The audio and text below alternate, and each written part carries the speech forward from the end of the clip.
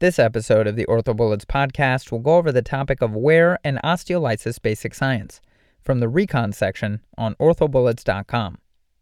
Osteolysis represents a histiocytic response to wear debris. The steps in the process include 1. Particulate debris formation, 2. Macrophage-activated osteolysis, 3. Prosthesis micromotion, and 4. Particulate debris dissemination.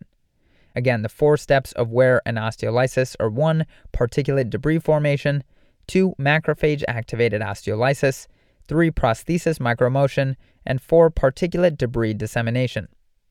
As far as the evaluation of wear and osteolysis, radiostereometric analysis is the most accurate and precise technique to evaluate polyethylene wear. This uses radio-opaque tantalum beads planted in the bone to follow the position of the components relative to the beads on radiographs. Now let's go over each of the steps in the process of wear and osteolysis in a bit more detail. We'll talk about particulate type and finally particulate size. So with respect to types of wear, there are 5 major types of wear to know: adhesive wear, abrasive wear, third body wear, volumetric wear, and linear wear. Adhesive wear is the most important in the osteolytic process. Microscopically, polyethylene sticks to the prosthesis and debris gets pulled off. Abrasive wear has a cheese grater effect on the prosthesis, scraping off particles. In third body wear, particles in the joint space cause abrasion and wear. Volumetric wear is the main determinant of the number of particles created. This is directly related to the square of the radius of the head. Volumetric wear more or less creates a cylinder, and the formula to calculate volumetric wear is V equals pi r squared times W, where V represents volumetric wear, R is the radius of the head, and W is linear head wear. Remember that head size is the most important factor in predicting particles generated. Finally, linear wear is measured by the distance the prosthesis has penetrated into the liner. Next, we'll talk about how wear leads to particulate debris formation. So as far as wear rates by material, we'll talk about polyethylene, ceramics, and metals. So with respect to polyethylene, non-cross-linked ultra-high molecular weight polyethylene wear rate is 0.1 to 0.2 millimeters per year. Linear wear rates greater than 0.1 millimeters per year has been associated with osteolysis and subsequent component loosening.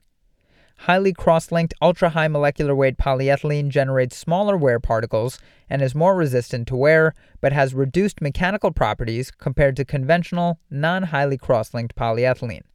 Factors increasing wear in total hip arthroplasty include things like thickness less than 6 millimeters, malalignment of the components, patients less than 50 years old, male gender, and a higher activity level. Remember that femoral head sizes between 22 and 46 millimeters in diameter do not influence wear rates of ultra-high molecular weight polyethylene.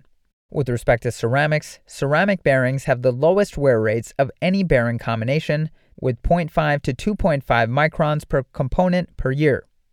Ceramic on polyethylene bearings have varied, ranging from 0 to 150 microns. Ceramics have a unique complication of stripe wear occurring from lift-off separation of the head gate. Recurrent dislocations or incidental contact of the femoral head with the metallic shell can cause a, quote, lead pencil-like marking that leads to increased femoral head roughness and polyethylene wear rates. Finally, with respect to metals, metal on metal produces smaller wear particles as well as lower wear rates than those for metal on polyethylene bearings, ranging from 2.5 to 5 microns per year. Titanium used for bearing surfaces has a high failure rate because of a poor resistance to wear and notch sensitivity. Remember that metal-on-metal wear stimulates lymphocytes. And remember that metal-on-metal serum ion levels are greater with a cup abduction angle of greater than 55 degrees and smaller component size. Moving on to particulate type, ultra-high molecular weight polyethylene is the most common. Other particulate types include PMMA, cobalt chrome, titanium, and third-body particulate wear. As far as particulate size, it is typically less than 1 micron. Moving on to step 2 of wear and osteolysis, which is macrophage-activated osteoclastogenesis and osteolysis. So we'll talk about macrophage activation and osteoclast activation as well as osteolysis.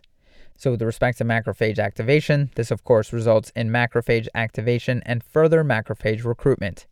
Macrophages release osteolytic factors or cytokines, including TNF-alpha, osteoclast activating factor, oxide radicals, hydrogen peroxide, acid phosphatase, interleukins such as IL-1 and IL-6, and prostaglandins. The important one to remember is TNF-alpha. If you're going to remember any of those, remember TNF-alpha. With respect to osteoclast activation and osteolysis, an increase of TNF-alpha increases rank, and an increase of VEGF with ultra-high molecular weight polyethylene enhances rank and rank-L activation.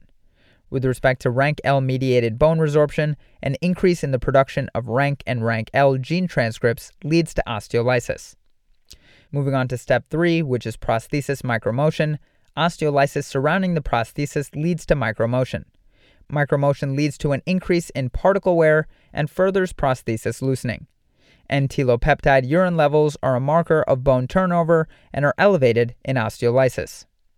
Finally, let's talk about step 4, which is debris dissemination. Remember that an increase in hydrostatic pressure leads to dissemination of debris into the effective joint space. Keep in mind that increased hydrostatic pressure is the result of the inflammatory response. Dissemination of debris into the effective joint space further propagates osteolysis. A circumferentially coated prosthesis limits osteolysis in the distal femur. That's all for this review about wear and osteolysis basic science. Hopefully that was helpful. Look out for questions related to this topic on this weekend's question session, and hopefully this episode will have prepared you for that review. This is the OrthoBullets podcast, a daily audio review session by OrthoBullets, the free learning and collaboration community for orthopedic surgery education. If you're enjoying the podcast so far, please consider leaving us a 5-star rating and writing us a review on iTunes. It will help us spread the word and increase our discoverability tremendously. Thanks so much, and we'll see you all tomorrow.